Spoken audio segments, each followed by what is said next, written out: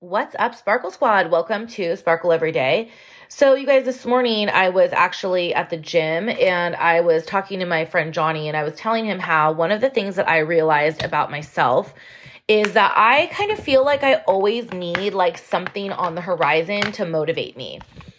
And I was thinking about it, and I think for a little while I was like, you shouldn't need to have something. You should just be able to, life should be the thing, right? Like you should want to be healthy for life. Like you don't need to have like always a goal or a challenge. Like you can just say like, I'm training for life.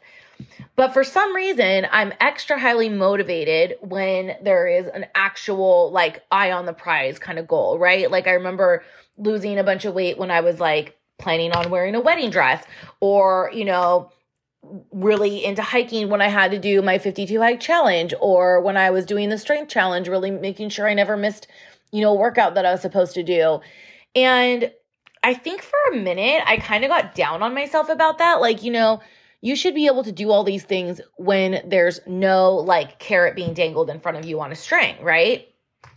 But you guys, there's nothing wrong with challenging yourself and having a goal in mind. And him and I were talking about it because he's also someone that gets motivated by a goal like that. And he was like, it all goes back to the saying, when you're not growing, you're dying. And I was like, yeah, I wonder where along the lines I came to the conclusion that having a goal was bad, right? That you had to just train for life and just, do these things regardless of like the goal in the end.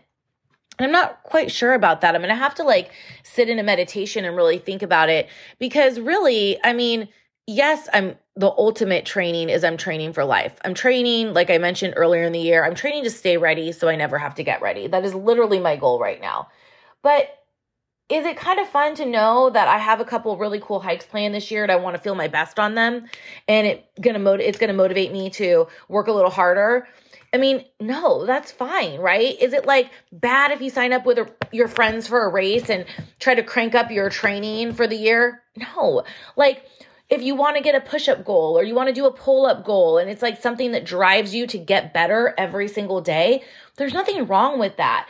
And so I don't know, I feel like it's made me realize that we have to learn who we are as people and what drives us to be better, and tune out the noise. And I don't even know if I got that like from someone else or if I got it from myself, you guys. I really don't know where I came up with a thing of like, you can't always be focused on a goal. You have to just live your life to be healthy, because those little goals add up, and it's not taking away from the other thing, right? Like just because I'm gonna, work really hard to be able to go on this hike doesn't mean I'm not working really hard to be healthy in life.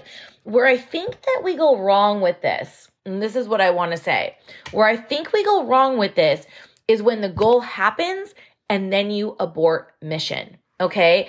And I will say with hiking, that didn't happen. I continued to hike even when there was no 52 hike challenge, but I wasn't getting out there as often because I was like, didn't have that same drive to make sure I got one in that week, regardless of no matter what.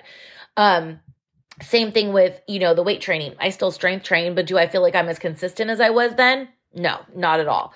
So, I think that's where it lies, is when the goal ends is you don't stop. And that's where sometimes I feel like there can't be an end game along the route. And that's where I think like moving forward, like I just always have to have like something in front of the other thing, right? So I have one hike, cool. Then what's the next hike going to be? How fun? Let's train for that.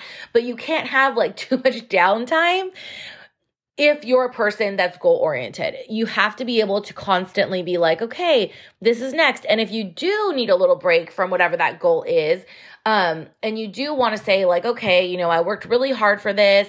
Now I want to shift my focus to something else. You just make sure you have something to focus on. So that was my little realization today. I thought I might share it with you guys because I feel like I can't be alone on that one. I know Johnny really, really understood that one. He's been going after some goals of his own. So we talked about that. And I just think that I'm in a group of goal getters. So I think you all understand. All right. I'll talk to you soon. Bye.